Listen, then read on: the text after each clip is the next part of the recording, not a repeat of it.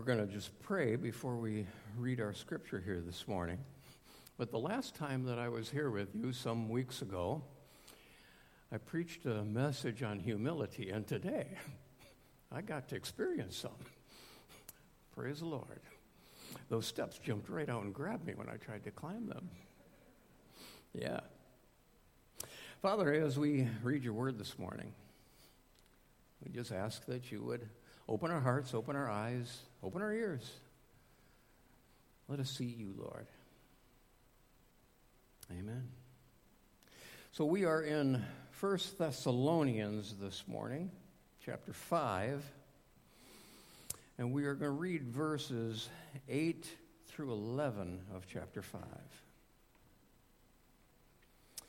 But since we belong to the day, let us be self-controlled, putting on faith and love as a breastplate, and the hope of salvation as a helmet. For God did not appoint us to suffer wrath, but to receive salvation through our Lord Jesus Christ. He died for us, so that whether we are awake or asleep, we may live together with him. Therefore, encourage one another and build each other up, just as in fact you are doing. This is a message to the church. So I ask you, church, what are you building this year? Are you building a house or a boat or a business or a family or a life, a faith? Are you building a career or a dream, a reputation, a skill? You know, building is one of those things that requires some thought and decision-making, some kind of action plan, and certainly some flexibility. Sometimes when we build something, it turns out exactly as we wanted, and we just couldn't be happier. But sometimes we run into unforeseen challenges that, they just change the outcome that we thought we were looking for, and then we have to open ourselves to some new possibilities. This is September 11, 2022. Perhaps you remember where you were on this date in 2001. When you heard the report that the two towers had been hit and that our nation was under attack. It was one of those catastrophic national events that shape a whole generation. Things changed because of it. That day made us change the way that we view security in our nation. That day certainly changed the way we build our nation. But did it change the way we build our faith?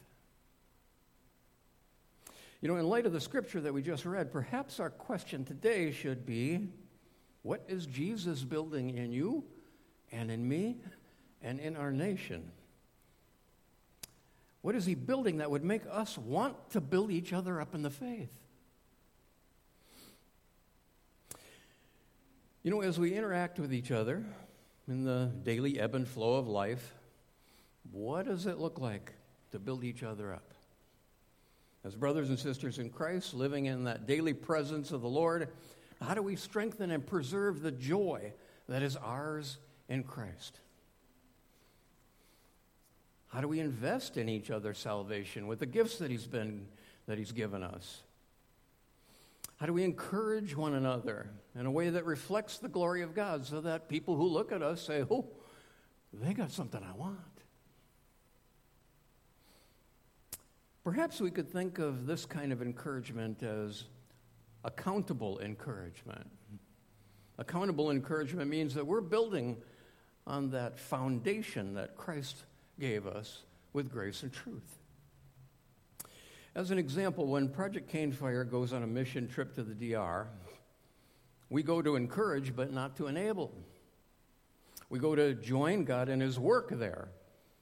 We go to adapt ourselves to the culture that we're in for 2 weeks. For the mission team, accountable encouragement means that we need to loosen up and remain flexible.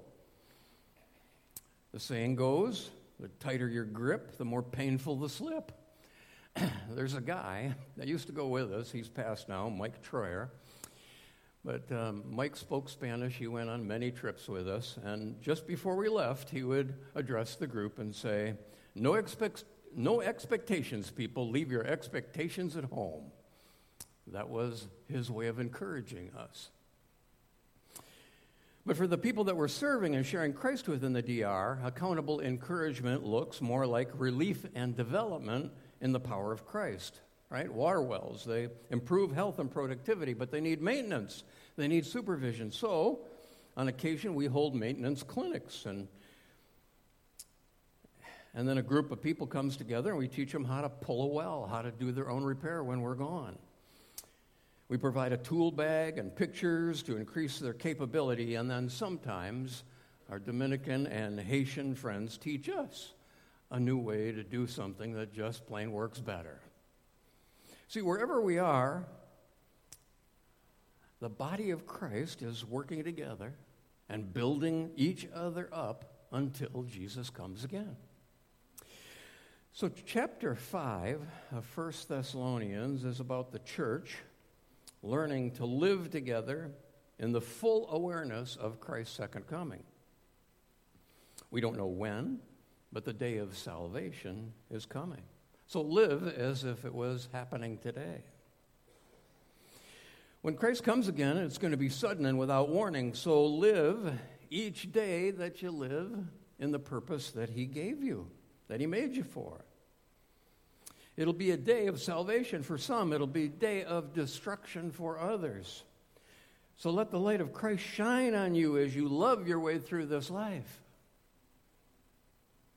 You know, our passage today begins with this idea of belonging to the day instead of the night, belonging to the light instead of the darkness. Tells us that in the light of Christ we wear faith and love as a breastplate, and we wear the hope of salvation as a helmet. So do you ever imagine yourself putting on battle armor in the morning before leaving the house? The images of Christ followers wearing battle armor indicates that we're in a daily battle, a battle with the forces of darkness. We're each given weapons to fight with, but these are different weapons than bullets and fighter jets. We're fighting with faith and hope and love. The next verse that we read this morning is an assurance of salvation statement.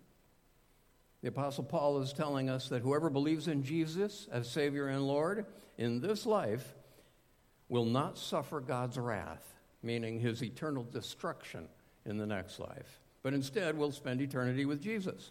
So then in verse 10, Paul says that because Jesus died and he rose again, he is present here on earth right now as well as in heaven. He's in both places at once.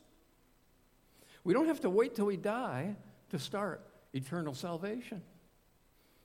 Because whether we're awake or asleep, we live together with him in whatever we do, in all of our earthly battle. We can feel that tension, can't we? The battle in this world of light and darkness all around us. And it's inside of us, this battle of wills, right? My will against God's will some days. Yeah.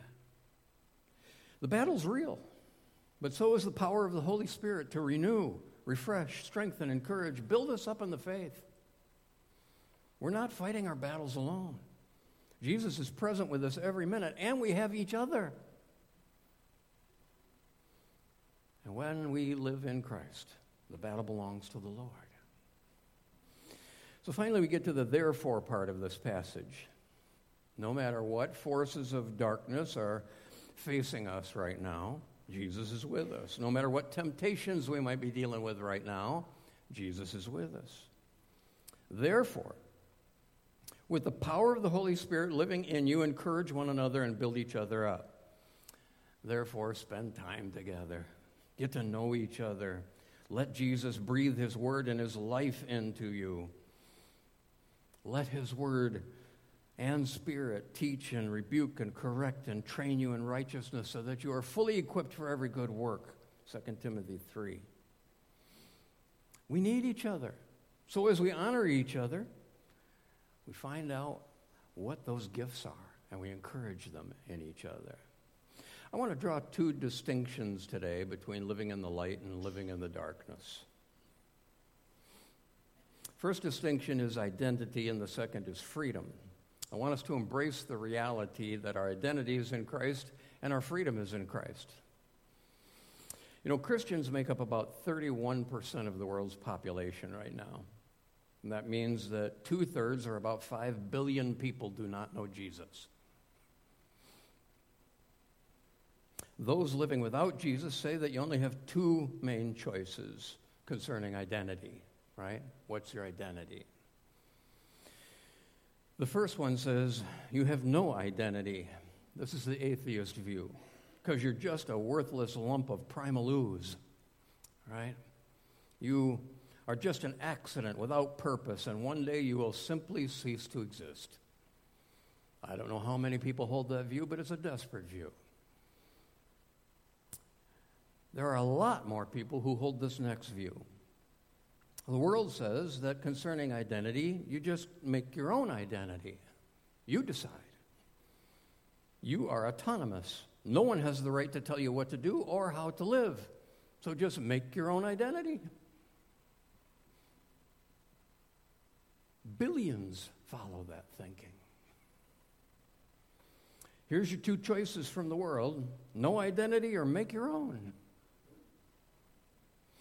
Those of us who are living with Jesus in our hearts have found another choice. Our identity does not come from within us. Our identity comes from outside of us. Our Creator gives us our identity. We have found this in Christ, and He fills us in a way that nothing else can. While many are trying to find their identity in societal norms and impulses and feelings, we know that society and our feelings cannot really define us, because we were made for eternity, amen? Our identity is in the very image of God. And what about our freedom in Christ? Well, our current world defines freedom as self-determination, right? You decide. It's all about you. Tim Keller, I quoted him last time I was here too, in his book, Making Sense of God. He uses this verse from a Disney production called Frozen to illustrate the idea of self-determination. Elsa, one of the main characters, sings this song. It's time to see what I can do, to test the limits and break through. No right, no wrong, no rules for me. I'm free. Now, while the Frozen character expresses that wonderful desire inside of us to see whatever we are capable of, she wants to do that without any boundaries. She doesn't know yet that life and freedom is bigger than her desire to break through, to see past the limits on the other side. I have to confess, there was a time in my life when I sang Elsa's song, but Jesus was there to catch me. You know, the Bible defines freedom as giving up our supposed right to self-determination. God has a plan for each one. He knows us before we are born. Whoever finds their life will lose it, but whoever loses their life for my sake will find it, Matthew 10:39. C.S. Lewis says it this way: the principle runs through all life from top to bottom. Give up yourself and you will find your real self. Lose your life and you will save it. Now, listen to these next two statements that he makes. Nothing you have not given away will be really yours. And nothing in you that has not died will ever be raised from the dead. Lewis is saying that if you're holding on to something or someone that you just can't let go of, then whatever or whoever you can't give away really won't be yours until you give that to Jesus. Handing it over to Jesus is what really makes it yours. Having is not having, or the other way around. Not having is having. Likewise, Colossians 3:3 tells us, for you died, and your life is now hidden with Christ in God. My friends, if there's a part of you that is not dead, it cannot be raised. Dying is living. These are the opposites of light and darkness, and the world cannot understand or accept them. They come from Christ. So when we walk in the light, we accept that God is in charge of his world and has a plan and a purpose for each one. If we keep playing God by trying to create our own purpose in life, we're going to feel the emptiness of separation from God. If we keep trying to build something that doesn't last, it's not going to satisfy. Embracing our identity in Christ lets us see beyond the passing realities of this world and the glories of salvation. Enter, enjoy the glories of salvation in the next. So if Christ's followers belong to the light of day instead of the darkness of night, how do I identify the darkness in and around us, and what do we do about it? Notice our text in verse 8. But since we belong to the day, let us be self-controlled, putting on faith and love as a breastplate and the hope of salvation as a helmet. With Christ living in us, we not only become more aware of the contrast between light and darkness, but we also exercise some self-control in the way we think and we feel and in our habits. This is a new kind of spirit-led self-control. It's not old self-determination. It's not willpower that has let us down so many times in the past. This is the breastplate of Christ's righteousness. So now, when we encounter the enemy, we just hand the keys to Jesus and we stand firm in the faith. But that does not mean that we remain silent, because there are 5 billion lost images of God in the world that need Jesus. You know, not long ago, I heard a preacher say, in Christ, our mess becomes our message. And in Christ, our test becomes our testimony.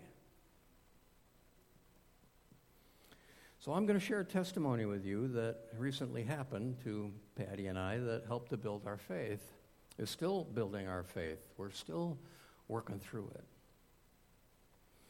We've just returned from visiting our son and his girlfriend out in Washington State. We've been out there for a couple of weeks. It was an emergency flight out there with the news that our son Lars had experienced a small stroke. He's 39 years old. He was in the hospital in Seattle, a hospital that specializes in neurological medicine. So some of our family members helped us to make quick plans, get a flight, and go out there. Though before we left, we were able to talk to Lars, our son, on the phone, and he explained what had happened, but told us that there weren't any treatment options yet because the test results hadn't come in yet.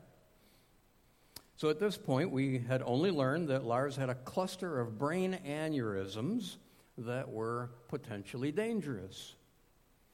Our hearts were heavy. We were thinking, our imagination was working. What's the possible outcome of this? So as we traveled, we were praying that God would spare him and restore him to health. So while we're on the plane, we get a text from Lars' girlfriend that some of those test results had come in. And the doctors were calling this event a seizure instead of a stroke. Apparently one lone aneurysm got pinched off, resulting in the loss of the entire right side of his body. He fell. The condition lasted about 15 minutes, and then his body function was fully restored with no apparent lasting conditions. He has full mobility, speech, and memory. Doesn't sound like a stroke. Looked like a stroke. For me, it sounded too good to be true. I approached it with cautious relief, thinking, what about those other aneurysms? Is he just a walking time bomb? Many people were praying. But we couldn't wrap our heads around this new diagnosis. How could a stroke and brain aneurysms turn into a seizure with no ill effects? When we got to Seattle, they explained that the aneurysms, that cluster of aneurysms in his brain had probably been there since birth. With a spinal tap, they were able to determine that none of them were leaking, none of them were bleeding.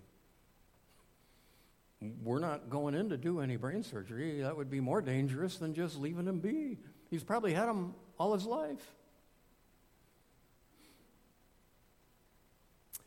They called it a venous anomaly, which might be just a one-time thing.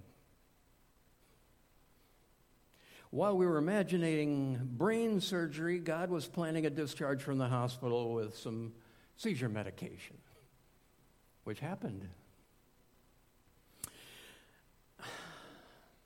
He's got some restrictions, right? He's had a seizure, so he can't drive, and he trains horses for a living, so he can't ride, and he's got some time to go through, but he's feeling himself. He's feeling good. I tell you this story because while we went through all these feelings, desperation and then joy, we're still in God's hands. He was there every moment of that whole process.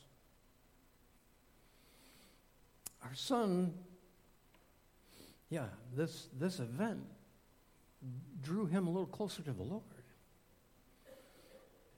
He told me later that he now knows what it means to give his whole life, his complete identity to the Lord. He says that he faced mortality for about 24 hours and made his peace with God. And so, Lars's journey continues until God calls him home, however that might be. And that's true for every one of us. We don't know.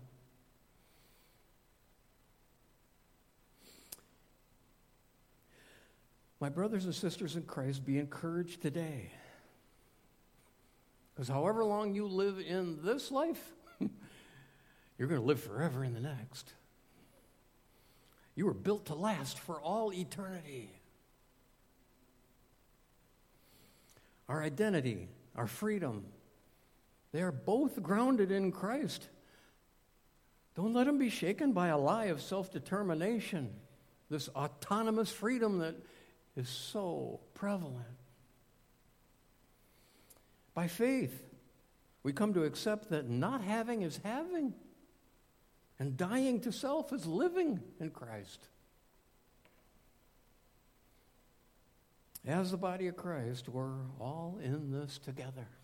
We are the church, encouraging, building each other up, strengthening faith, hope, and love.